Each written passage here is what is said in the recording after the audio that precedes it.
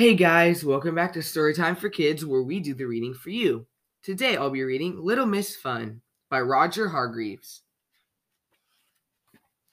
Little Miss Fun is happy as a lark, except when she is organizing a party, and then she is even happier than a lark.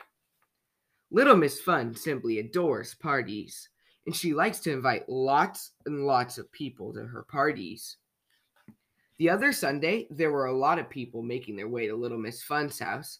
Mr. Funny was making funny faces. Mr. Lazy was yawning. Mr. Clumsy was falling over. And Mr. Tall was walking in very small steps, so he would not arrive too early. Mr. Forgetful was not with them. He was at home, reading a book. He'd forgotten all about Little Miss Fun's party. Never mind, laughed Little Miss Fun. We can start the party without him. She put a record on the record player. The record went round and round and the music played. Little Miss Fun asked Mr. Clumsy to dance with her, and he accepted.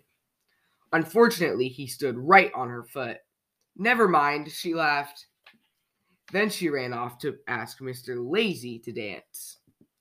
Unfortunately, when he put his head on her shoulder, he fell asleep and almost flattened her. Never mind, she laughed.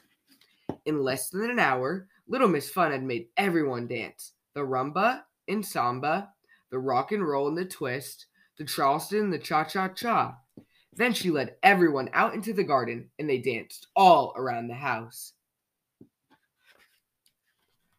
All the flowers in the garden were trampled. Never mind, said Little Miss Fun. Let's go back indoors. Let's play Simon Says, she cried. Simon Says, put your feet in the air. There was a loud crash as Mr. Tall's foot smashed through the window pane and shattered it. Never mind, laughed Little Miss Fun. And so she jumped out onto the table so that she could pretend to be a clown and make her friends laugh. But nobody laughed. No wonder. Everybody was exhausted. They had all fallen asleep.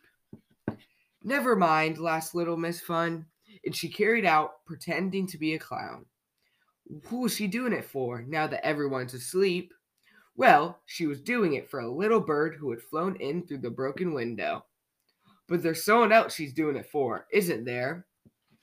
Well, why you, of course, because you aren't asleep yet, but you will be soon. I hope you enjoyed listening to Little Miss Fun by Roger Hargreaves. Check out our Instagram account at Storytime for Kids Podcast. We'll see you next time. Bye.